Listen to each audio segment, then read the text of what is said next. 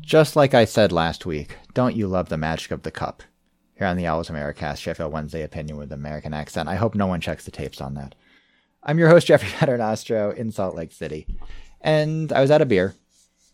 I took a little drive around the corner to Red Rock Brewery. They have their, where they actually brew their beer in their beer store on 400 West in Salt Lake City is on my way to downtown. So I stopped in, picked up a few things. It's been miserably cold here the last few days. Snowing off and on since the weekend. We had a snow squall last night that knocked power out for a bit. So you can go one of two ways. You can lean into it, go something dark and heavy. I want something summery. So I am drinking the Red Rock Brewery Forbidden Fruit, a POG tart ale. And the POG stands for Passion Fruit, Orange, and Guava. It is incredibly tart. Extremely tart, which is my preferred. I don't like those like light, soury, citrusy beers. If I'm going to drink a sour, I want it to be very sour. I would like a little more guava, mostly getting the passion fruit. It's kind of a little bit of the orange. It's mimosy. It's kind of like a brunch drink, brunch beer, which, hey, I don't mind. I don't mind a brunch beer every once in a while. And it'll sustain me for what will mostly be transfer news. And I wish it was stronger than 5% for that reason. But joining me on the show this week, first off, in New England, it's our New England Owl, Justin DeSorger. Justin, what are you drinking? Hey, Jeff. How cold you dealing with right now? Yeah, 20s. Yeah. I was texting with one of our English compatriots still in England and explaining to them that it was -5 Celsius when I got in my car the other day, which is always nice because it sounds way better than 23. Yeah. 23 is cold. -5 sounds brutal. I will say 20 with 60-mile-an-hour winds is not particularly pleasant. Yeah, no, it's been ugly down here. But regardless, I decided to change it up a little bit tonight. I was coming back from the rink, and yet another victory for the team I coach. We're doing quite well, and I grabbed a Maine Beer Company. Always a fan. I grabbed their A Tiny Beautiful Something Pale Ale because I've been in a good mood, and I've been talking with some people recently who, like all of us, struggle from time to time, and I've been trying to promote the vision of, sometimes in life there are tiny, beautiful somethings to keep you going. So it's stuck in my head, and looking forward to talking about a tiny, beautiful football team. So as well as your hockey team is doing, do you have a song set to a Boney M song yet? No, man. North American sports culture, not enough songs, too many chants. If I wasn't a coach, if I was just a fan, I would bring some songs in, but alas. Also on the pod this week, in Portland, Oregon, it's Mike LaRue. Mike, what are you drinking? Yeah, I'm stuck trying to think of the Daddy Cool equivalent for Justin, so we'll have to figure that out. I'm also mixing it up. I went with a red wine tonight. I had actually avoided blends forever, but a couple of years ago I got gifted one, and I've kind of changed my mind. So I'm enjoying a red blend from the RM Wineries of Quincy, Washington. Quincy is a little farming town right in the middle of Washington. This is their PNW red blend, and it's better than it needs to be, kind of bottle of wine. So. Hey, I'm sorry. I know, Jeff, you're a little pressed for time, and it's not the night to be asked questions. Mike, what's a blend? What do you mean? It's not a single red grape. Yeah, it's not a Merlot. It's not a It's just. And some people, it has a bad reputation for kind of being the leftovers stuff, but when you do it right, you can make a good blend. And just follow up, the obvious song for Justin is DeSorger set to the Pixies' Debaser. There you go. Hey, Western Mass shout out right there. There's our outro music. There we go. Yeah. I used to work with sorry, I'm killing this pod tonight. Frank Black and Black Francis. Yeah, and it was the other. I worked with his sister for a while, and I'm totally blanking on her name. That's okay. I don't either. Yeah. Anyway, moving on. Football. We will review the Cardiff FA Cup game. We'll talk about the Wednesday news, which is mostly transfer news, and there's a lot of it. And we will preview a trip to the south coast of England and Southampton. We'll start with Cardiff in the FA Cup. Wednesday won 4-0, if you're not aware or didn't tune in. Not a big crowd there, only 10,000. My word is what? And I need to put some context around this. You need to say it or hear it. I cannot do this accent. But in the particularly like exasperated, overinflected David Tennant 10th Doctor, what? Like every moment for the first 10 minutes of this game, I was just saying what? Like louder and louder. It was beautiful chaos, really. So the game starts. It's kind of quiet there. Obviously, the cop is empty. The North Stand is mostly empty. So it has kind of like the Pizza Cup vibes. Which, like, it's the third time they played Cardiff this year. It's the second time they played Cardiff at home recently. I know the weather hasn't been great in England the last week or so. Usually they do a little better for this. I bet the ticket prices weren't lowered accordingly. I mean, the FA Cup, I think, generally sets the prices pretty. I think that the FA Cup sets what the sort of the limits there. So I think they're generally fairly reasonable. But regardless, the 10,000 or so in attendance immediately got treated to a Josh Windass worldie. Just a lovely little bit of, you can see him, he's back to goal looking for the pass from Palmer.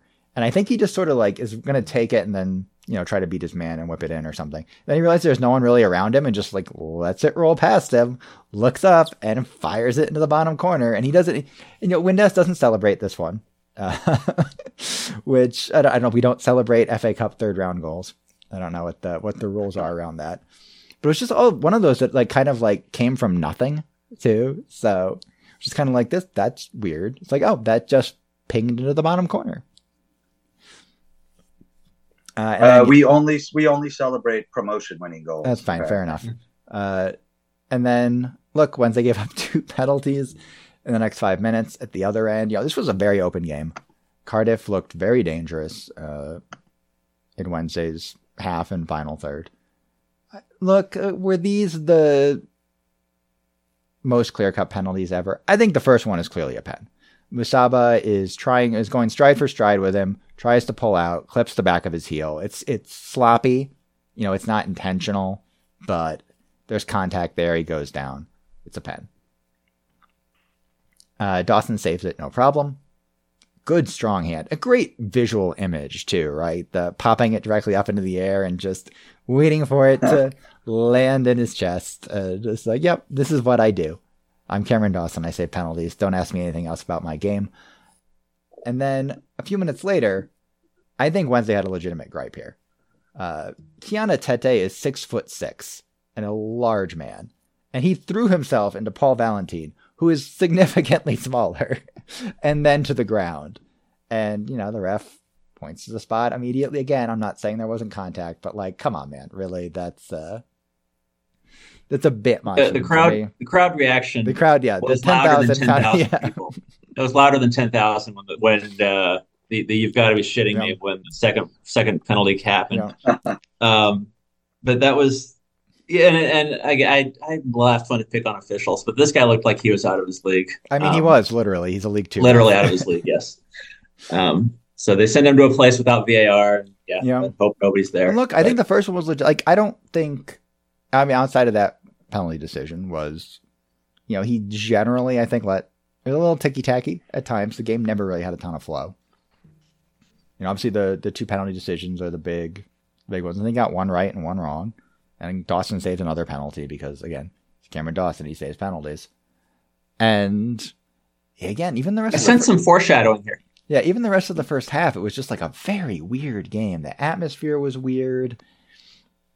It was pretty open. Cardiff was playing a very makeshift team. Well, Wednesday only made 3 changes. And look, I said last week, if there's any less than 8 changes, I'm going to be annoyed. And that's why, I'm not a well-regarded young football manager, I guess, because Danny Roll came out in his postgame and said, look, we need to win games, right? We need to establish momentum, winning. He sat Bannon and Johnson, obviously, and who are, older. He gave Katamateri a full rest, too, which is fine as far as it goes. But other than that, this was a full-strength squad from what he had available. And again, they played well. I think they were good for the result, maybe not good for the scoreline. Yeah. But, Dawson made some really good saves at the end of the first half, too. Granted, it was 3-0 at that point, but they did pepper them, and it's, I think, one of the things you see under Rule is the way he wants to play. This is very much a bend but don't break style of play on the back line.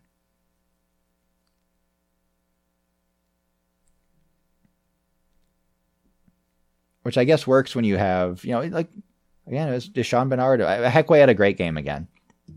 I thought Bernard played well as well. But you're putting a lot on those guys to make those, being very positionally aware when teams are countering against them, and just being able to stand up to whatever comes their way. Well, it was the barrage. I mean, look at the stats: 22 shots from Cardiff, 9 on targets. So that it was. I mean, it's been cliche, and I've heard it all week. But yeah, it could have been a 4-3, 4-4 game. Yeah. But I think we just got really fortunate. So there also was the ugliest goal ever, I think, in Wednesday history. That corner. No, that wasn't even like the. There's like that would be like the 21st ugliest Patterson goal, I think, of all time. Okay, touche. So look, again, that's another call where I think the ref got it right. How many times do you see that given as a foul? And Heckway just jumped straight up and beat the keeper too. Yeah.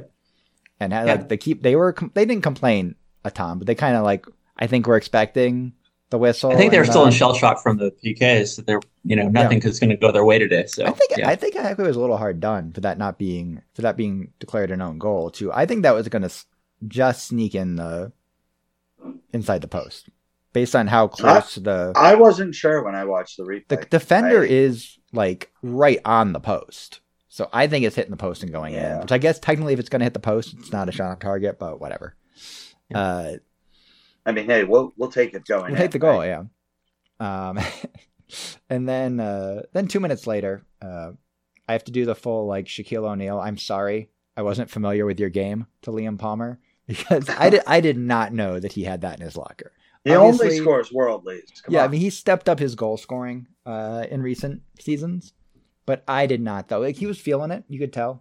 In the Hull game, he had that one little daisy cutter that just took a little deflection and went wide. So he's but this was just like I think it's that moment where it hits the back corner of the net, doesn't bounce. It's just that's magic. But and he does celebrate FA Cup goals. Yes, he does. Yes. That's one of those two where it's like, look, Liam Palmer is a quality, second and third division player. He's an experienced, he's going over 500 appearances soon for Wednesday. Came up as a midfielder. 32, playing his best football of his career the last few years. They all have this in their locker, right? Like I'm sure if you watch you could watch like Deshaun Bernard curl one in practice from outside the area and probably put it top bins and things like that. They just all have this. Like it's a little different to do it in the game in the moment. But... No, it's like a Heckway playing the crossbar game. Right? Yeah. It's just like they can all do it. They can all do it. Yeah. No, that was better than Windas's goal. Like Windas's goal was lovely, but for Palmer to turn, it wasn't quite. Not to talk about dirty leads, but the Bamford goal was ridiculous. But it wasn't, that dissimilar in that it was a little trap and a half volley and just smash it into the corner. And then I thought Wilkes' goal was well taken too. Well taken, yeah. He clearly had you see the covering defender get there. And you're like, oh, it's kind of gone. Like his first touch wasn't great, but he was just basically trying to get, I think, the defender there to kind of shield the keeper, and he was planning to go near post and just trying to get the keeper to come out and commit, and then he slid it right in. Nice, good for him, right? You hope that he can kick on from there. I love that move when people cut in from the outside, so the keeper starts sliding into the middle, and then you just put it back near post, and the keeper gets those jello legs. Yeah. Trying to that was really the rest of the second half was incredibly boring, which was, I guess, a refreshing bit of whatever after the first half. Well, I mean, you guys know I wasn't able to watch the game. Right. I was driving from rink to rink. You were very confused by the. I looked at my app and it said, it just glanced at it. It said 1-0 Wednesday, 7 minutes in, and I thought it said 3 penalties. It only said 2. I thought Windass has been a penalty for a second. I think I texted her, voice to text the group chat. I'm like, guys, is it really 1-0 with 3 penalties 7 minutes in? And I think your reply, Jeff, was something like, "You're missing a game." You're missing. It was incredibly weird. Like usually, like, well, was that Mike's word for this? Weird. It was. What you would put? It was weird. And I mean, I'll take it. I mean, I'm excited. I'm trying to figure out what are the positive takeaways from it. Like, I'm glad to see Liam Palmer doing great in midfield. And I think very good. Like, he might just be in midfield now, and they need some cover there at the moment. So, but at the same time, we had a Cardiff team that made 6 changes. Yeah. So it's like, what was this? So, this was us continuing a streak of positivity. This was putting up goals. This was us getting a terrible fucking draw for the next round, but at the same time, a winnable draw that, I never even think about this shit. But given all the talk that we have about finances and everything, we win this game, we're making $250,000 or something like that. Like, this is not an insignificant thing for us to advance to the next round in the FA Cup. Let alone if were we to advance and get Liverpool at home or get to Old Trafford and get a chunk of 75,000 attendance. Like this really imagine advancing and Chansiri being able to say, well, now I can buy you a striker. Like, this is potentially a big deal to make a little bit of a run here. So Jeff and I definitely agreed last week. We didn't give a shit. I think he suggests rolling out the under 21s. I suggest rolling out the under 14s. But now that we moved on and got another gross looking tie, but really is just winnable hideous, tie. Like, yeah. Oh, it's. And like they play them back to back. Wait, I guess we can talk about it now. They drew Coventry at home in the next round, the week after they play Coventry at home in the league. So again, a team is pushing for promotion that is probably going to maybe not as aggressively rotate the squad as Cardiff, but is going to view that game as an opportunity to get their players some rest as they try to. Well, and they kind of slapped us around a little bit on Boxing Day. They did. Again, you didn't think they were great, and I do wonder if it plays out a little differently at home. So again, they've got a fair few fixtures to get through before we get to that point, and we'll see where. Not a good draw, though. Not a good draw, no. I would like to fess up that I complained on one of our group chats that was about the worst possible draw. And friend of the pond, JB Midgley, pointed out Coventry at Coventry would be a worse draw, which is credit to you, JB. Which would be the replay. Yeah. Yeah, right. Oh, I did love, I was chatting with my friend Thomas, who's been on the show before. He's an Everton fan. He's the Everton preview for the FA Cup a few years ago. Because they obviously are doing a replay with Crystal Palace. And I'm like, Sean Dyche thinks the relegation scrap is going too well. He had to add a midweek fixture in there somewhere just to make it a little bit harder. He's got to get on his grind. Hey, magic of the FA Cup. It is. And like, look, the vibes right now are immaculate. Obviously, the post game, you can see it if you saw it on Inside Match Day with Danny Roll going over and taking photographs with the fans that were there. The Danny Roll song, obviously ringing out through large portions of the game as well. It's just, and look, we don't know what the future holds, right? They're still not out of the relegation spots. They've got a tricky set of fixtures in the league coming up in, especially in January, but even going into February too. So we'll continue to reevaluate where we are. But right now, yeah, the vibes are good. The goals are going in. We'll see where we are this time next week. For now, we'll take a break, come back, cover the Wednesday news. It always changes week to week on the show. It's the Wednesday way. The Wednesday way, yes. And preview that upcoming fixture away to Southampton.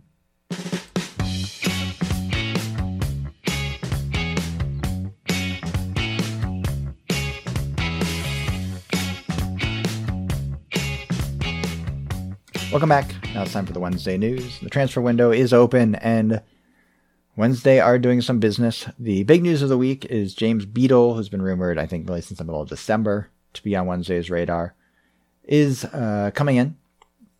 on loan. He's a 19-year-old goalkeeper from Brighton, was on loan at Oxford, got recalled. They're sending him back on loan with Wednesday.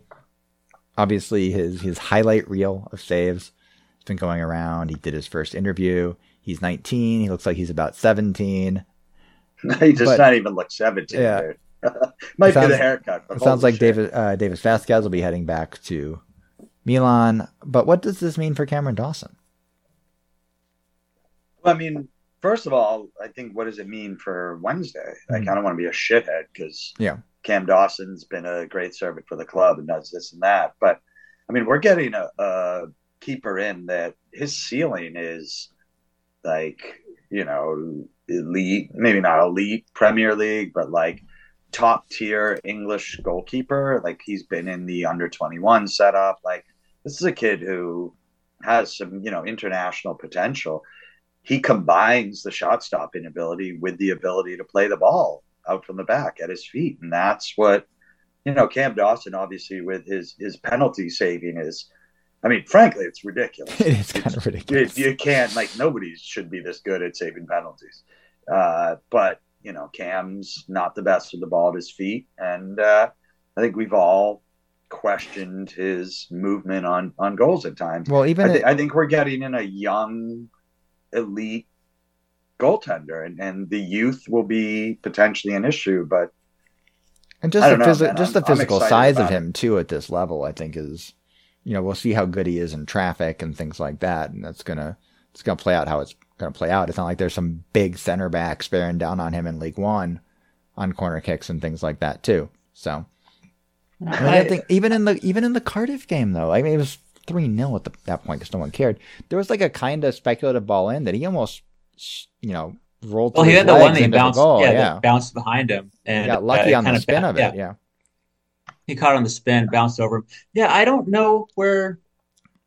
I mean, I'm excited to see Beadle play. I like Cameron Dawson a lot. I know I'm not in the majority of that. Brighton's not recalling him from where he's the first choice keeper to sit on the bench for the next 3 months. Exactly. He might not go in directly against Southampton, but I expect you're going to see Cameron Dawson's too young to play the David Stockdale good old boy leadership role. He's trying with a mustache, so it does make him look older.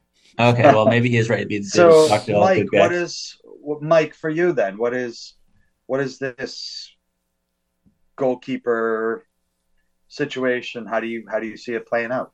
It's going to be Beadle. I have no doubt it's going to be Beadle. I'm just still not sure it was the best move to bring him in. But again, I'm behind him. Let's do it. But and look, Dawson was pretty, I think, realistic about this in his like post game stuff. Yeah. He basically said like, you know, he talked about the game and things like that, and he obviously, I think. He may have even known the Beatles was coming in at that point. He's like, it's the championship, right? This is like, I know, like I'm willing to, he had to compete for his place for years, right? With Westwood and Wildsmith, and he's, you know, had to go out on loan and things like that. And I think at a certain point you get, you know, the allure, I don't want to say the allure, but the doe-eyed, I'm playing for my boyhood club thing goes away and you become a professional, right? You do what you have to do what's best for your career.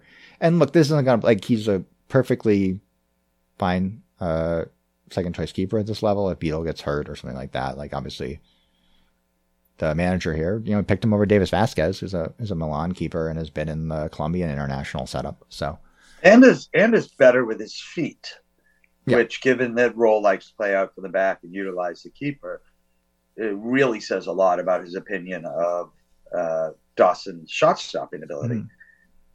But at the same time, I think you're right, Mike. Is Beadle? I don't think Beadle's going to be here long term, right? I assume Brighton sees him as the keeper of the future, like in the same way that Bailey Peacock Farrell was, you know, just here for the year or whatever. So, you know, you can reevaluate in the summer, right? I believe Dawson is under contract for another year past this one, although I have not checked that recently. So, you know, it's again, you're always look. There's going to be this is Danny Roll's first transfer window. Obviously, if he's still here in the summer and Wednesday are still in the championship, he's going to be able to put his stamp on the team a little more emphatically at that point.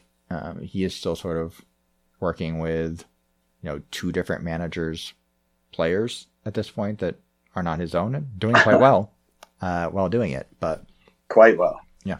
I don't know. Maybe, obviously Beetle could go right in this weekend, right? He's had match time. He's match fit. He's been playing. So I would not be shocked, but we'll see how it goes. Southampton away is a tough first assignment. For sure. In other transfer news, it sounds like Ike Ugbo from Cardiff City, currently he's on loan from Troyes. I think that's right, Troyes. My French is not particularly good. To Cardiff. If that's French, it's probably Troyes. Troyes. All right. Sure. It sounds like his loan to Cardiff is going to be canceled, and Wednesday are going to out and out transfer for him. Get a transfer for him. They're looking to buy, right? They're looking to buy, yeah. Here. Yeah. And obviously I don't know if he's out and out number 9, but he is another attacking option. He played with Anthony Musaba at Bruges in the Belgian first division, and they had a pretty good goal scoring tandem going there. So that was the stats I saw. Yeah, I saw something like 25 goal involvement between the two of them, or something like that. Oh, great!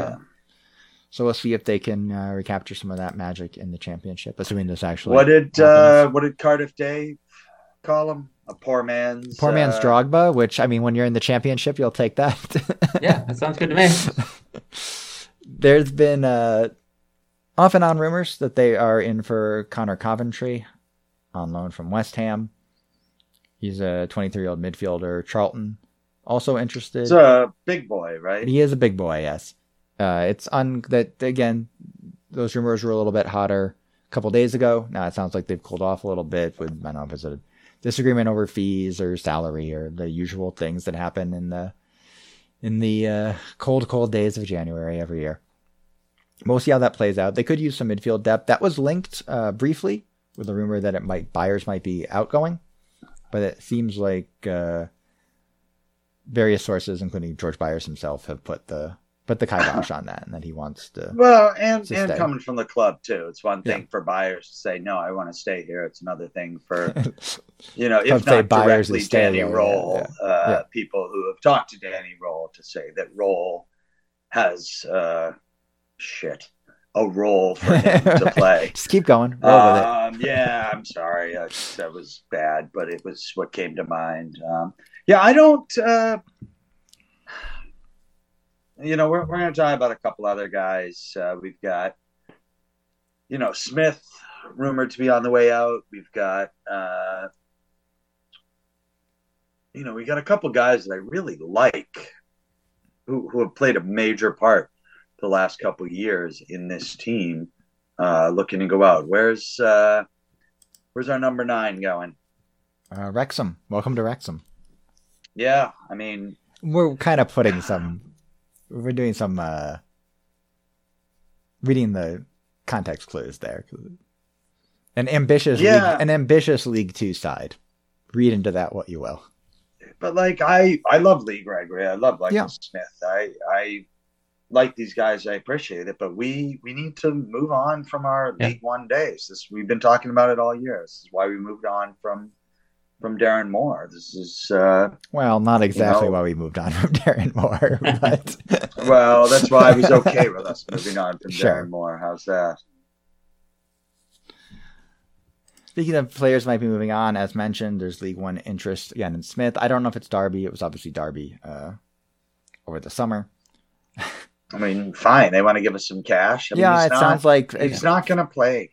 Yeah, it sounds like from the rumors I've seen that there's Wednesday really don't want to do a free or a loan here. They want a fee if Michael Smith is going to leave, which fair enough. Michael Smith is still going to be part of the squad going forward regardless, even if not their first choice striker. I love this one. Josh Windass linked with Atletico Talleres again in Argentina. What's that Argentinian club? Why? I don't know. Is this where he's brushing up on Spanish again? He is so he can, because he's out of contract at the end of the year, he can negotiate with non-English teams at this point. I think this is what literally happened 2 years ago when these rumors happened last time. But we'll see how that plays out, right? Obviously, I think Windass is going to be the first choice number 10 when healthy. So yeah, I mean, I wouldn't. And look, they can work something out, and he can play out the balance of the season too. So it's not like that's fine. But this year's team badly needs Josh Windass. A healthy Josh Windass for the rest of this season with the way this team looks in a few parts. And you look with I don't sweat. Katamateri, Musaba, and Gasama playing directly in front of him is like it's not whether the wing with 3 in attack. Wings obviously they sort of float back and forth between a 4-2-3-1 and a 4-4-2 at times, depending on what they need. Well, it depends where we have the ball. Like having the wingers come in, veteran championship number 10 around those younger players, I think is incredibly valuable. Also good, though. I do wonder if Josh Windass is the most positive influence on a young athlete, but that's okay. It can cut a number of ways. But yeah, no, I have zero desire. You know what? If Atletico Talares wants to offer us $4 million for Josh Windass, well, so be it.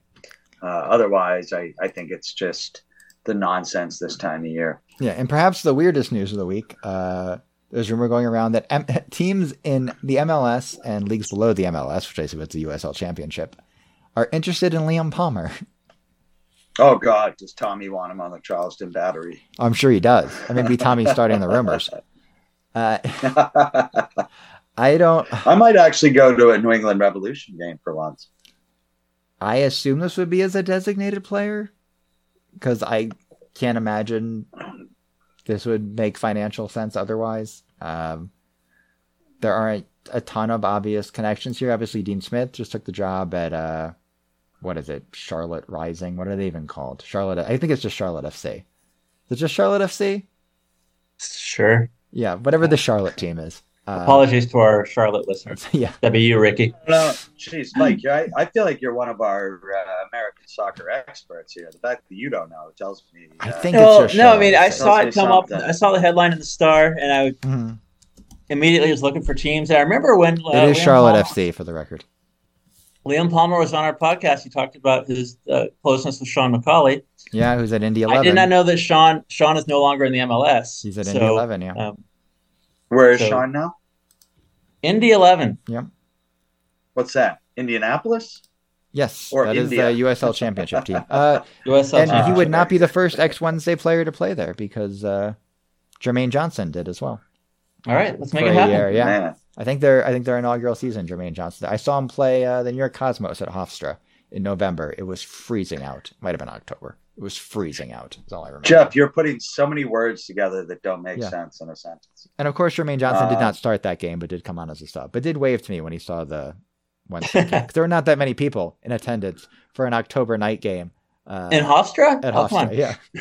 I take the LIR for USL. I had been up because I saw the Wednesday game in the morning. I don't remember what Wednesday game it was, and they won. I remember that, but I'm not ready for Palmer to leave either. I think he's also Liam Palmer will be around. It's fine. Yeah, no, but I think he's demonstrated his usefulness. Yeah. I mean, he obviously plays a lot of positions, but kind of been liking him. I'm not even sure I need him starting, but as a squad player who could play across the back line or in defensive midfield, like, let's hang on to that guy for a little bit. As mentioned, Wednesday we'll play Coventry in round 4 of the FA Cup in 3 weeks, I think. Whatever. Whatever. Yeah, whatever. Some other news from the U14s. Bits and bobs from the coaching side. It was noted that Will Vox is going for his coaching badges and has been doing some work with the youth team. And yeah, Will Vox strikes me as like extremely. He's gonna be like the Stevenage manager, like 2 years after he retires, probably. I could absolutely see that. No, he always strikes me. Him and like Palmer strike me as the obvious like future coaches on this squad. I know Bannon's talked about wanting to stay in the game and do it too. So I wouldn't be shocked if he does that as well. But Vox and Palmer have always struck me as the future coaches. I could see Vox ending up like a little bit of a cult of personality manager to like Wickham or something. I get that. You know, like the other one I want is looks like he's 35, but he's still in his 20s. Like Pato managing in the Scottish Championship or something. Yes. Oh, Yeah. God. That needs to happen. That needs to happen. Yeah. And on the Wednesday coaching news, Richard Stirrup is the new first team performance analyst. There was an interesting article on him in the Star. I think it went up today or yesterday. Was it the Star? I think it was the Star. Okay. Yeah. Just sort of covering like what he does, and it's not really like a statistical, and it's not like a director of analytics kind of thing like we might think about it with like Brentford and things like that. It's like a funny thing to say, right? He's like doing live tactical analysis of the match, and like he's the guy that like hands the iPad to Tom Brady after they come in from the drive, like breaking down what happened on the defense. And it makes sense when you think about it, right? Because if you're Danny Roll on the sideline, you've got 700 things going on. You don't have that kind of top-down view of what's happening. You might not be amazed on, hey, their left wing backs pinching in a lot when they attack, tell Gassama once we get possession to get out wide quickly and there's an opportunity there or something like that. Yeah. I'm sure like a lot of teams do this live during Sounds games. Very grown up. It sounds like a real football team, yeah. Yeah, who said that? Was that Paul or Patty? Somebody said it's like we're a real football team. I think that was Patty's line. Well, I think it's great because I think from what I read in the description I read, and Jeff, you obviously know with your baseball connections, but baseball is one of the first sports to bring this in, but all sports and many teams now have it. It's the idea of finding somebody who can take statistical analysis and make it understandable for players. Right. So that's the big He's basically gap, like a translator, right? Yes. And him being an ex-player at a high level. That's often, you often see that in baseball Vardy too. In the fifth tier or whatever, has some experience. He knows how to take the information and put it into a form that the players understand, and apparently can do it mid-game, which is frankly invaluable. Right. It's a skill that not everybody has. So how many times have we watched games like over the years, and like this was true during the Darren Moore side too, but I think it was even true more last time the championship, where Wednesday would play fine in the first half, and they come out in the second half, and the team they're playing had just shifted something, and Wednesday couldn't really respond to it. Now Wednesday seems to be the team that's been able. They've had some really good second halves recently, right? They've become more of a second half team. They've stolen some points. They've stolen 3 points here and there. So I mean, what was the game a couple of weeks ago? Hull, where was that the red card? Yeah, Hull was a red card. Crying about. Yeah. That was a game. I made that point leading into halftime. I'm worried about their ability to make adjustments because Hull's clogging them up, and they fucking scored 3 minutes in the second half. You're like, oh, well, there's some adjustments, So hopefully, I mean, I'm the type of person who thinks any information is good information. You don't have to use it all, but to receive information about what's occurring. And I think at this point, too, this is the largest coaching staff I can remember at Sheffield Wednesday. Oh, God, it's not even close. Yeah. Following the team. I feel like one of those years Neil Thompson took over as caretaker, it was like him and his gardener. That was it. It's one of those things. So obviously there was people were talking a lot about sort of the Neil Warnock quotes this past week about sort of the most important thing is that everyone has their statistics now, but the most important thing is man management. And yeah, the most important thing is man management. Part of man management is getting the statistics to the players, help them be their vet. And like Danny Roll can obviously do that too. I don't know, man. I kind of think Danny Roll can do anything. Yeah, well, we'll see. Can Danny Roll handle a trip to Southampton at the weekend? Let's find out. Take it away, Justin. Yeah, I don't know. It's going to be a tough one. Southampton's in third, and not only are they third, they're only 3 back at Ipswich. Asterisk, quote, whatever, world's greatest football club. Yes. Led by Kieran McKenna, world's greatest manager. But yeah, Southampton is on a roll. They're in third with a very lovely plus 15 goal difference. They're very good at home. They're the 4th best record at home with a plus 15 goal difference. The scary thing is their form overall second in the league, only to Leicester, which is 4 wins and 2 draws. But their last 6 games at home at St. Mary's, 6 wins and a 16-2 goal difference. So this team is absolutely flying. If you recall, we played them in the first game of the year, lost 2-1 in a game that, they dominated, but, didn't really. Wednesday were good value blow for a us point out in that game. Yeah, for sure. For sure. Real quick review, Southampton, Hampshire, they're the Saints. They started as the St. Mary's Church team, 1885. One of those many, many teams that joined the EFL in the 1920 expansion to having a third division. They did win the FA Cup in 1976 as a second division club, which winning cup trophies as a second division club is definitely appreciated here amongst our fan base. They were a Premier League team for a long time, and the running joke on them there for a bit was that they were a Liverpool feeder club. Gave Liverpool many, many players. Mauricio Pochettino got his introduction to English football through Southampton as well. And lest we forget, that's where Danny Roll had his introduction to English football, working under Ralph Hasenhuttl. So their current manager is Russell Martin, who is a big, shiny, young, the Kieran McKenna, if you will, yes, of both MK Dons and Swansea. And from everything I've seen and read so far this year, this is a typical Martin team. They play a 4-3-3. They like to possess the ball, build up out of the back, give you a high press. They bring balls in through the channels. If you want a, sort of more well-known style, think of the way that Guardiola likes to play, get the balls in the channels, curl them in. Obviously, they don't have the talent of a Barca or a City or a Bayern, but it's that style, cycle the ball through the midfield, get it going. If they don't have the ball, they're going to press us. You can put a lot of pressure on the strong side, the side where the ball is, try and drop back. It's a really good team. They have Adam Armstrong, who seems to be one of those guys. What is it, the Dwight Gale, where he destroys the championship? It can't quite make it happen in the Premiership. Well, Adam Armstrong has 13 goals and 9 assists this year, which is frankly gross. That's something else. You're going to see him up front, I am almost certain, with some combination of Kamaluddin Sulemana, Samuel Edoze, or Carlos Alcatraz, or even Shea Adams joining him up front. And all of them have chipped in and are very capable attacking players.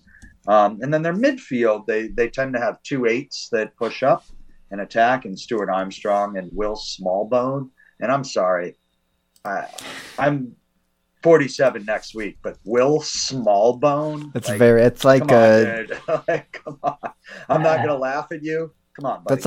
That's like a prince from the 9th century in England that couldn't ascend to the throne for some reason. Yeah. Because of his small bone. I don't know. Because of his small bones. Jesus.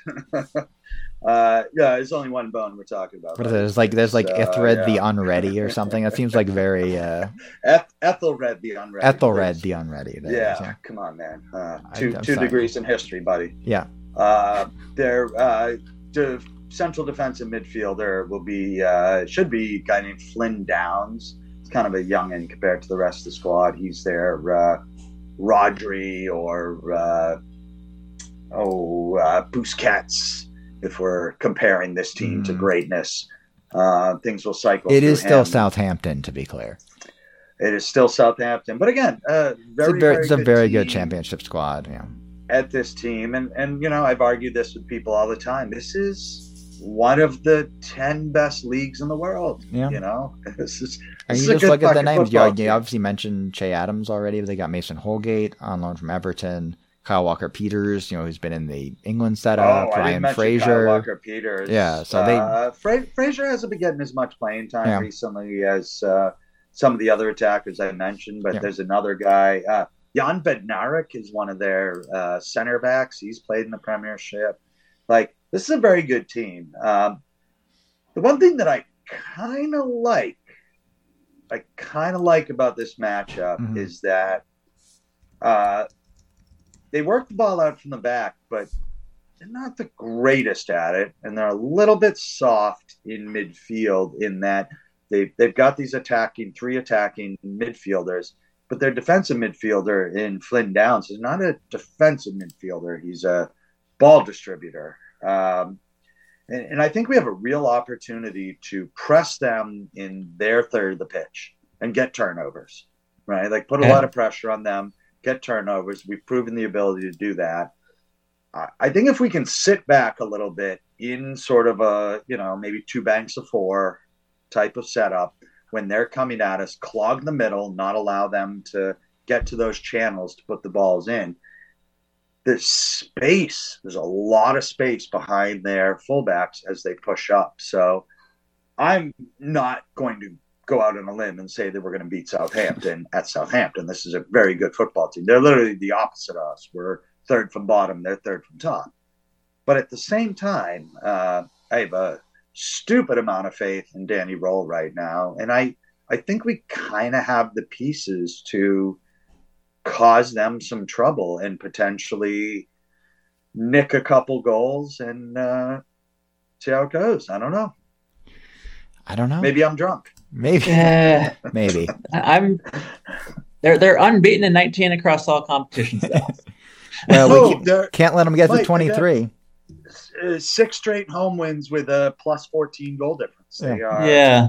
And not only that, I read a quote from Yad Bednarek who said, because he was referencing their non-losing streak, and he said, probably in English, not Polish, these ties feel like losses. So, I mean, they are focused, firing on all cylinders, ready to go. I don't think our expectation should be anything other than us showing up, working hard, and giving them a game. And I have no doubt that Danny Roll-led team will do that.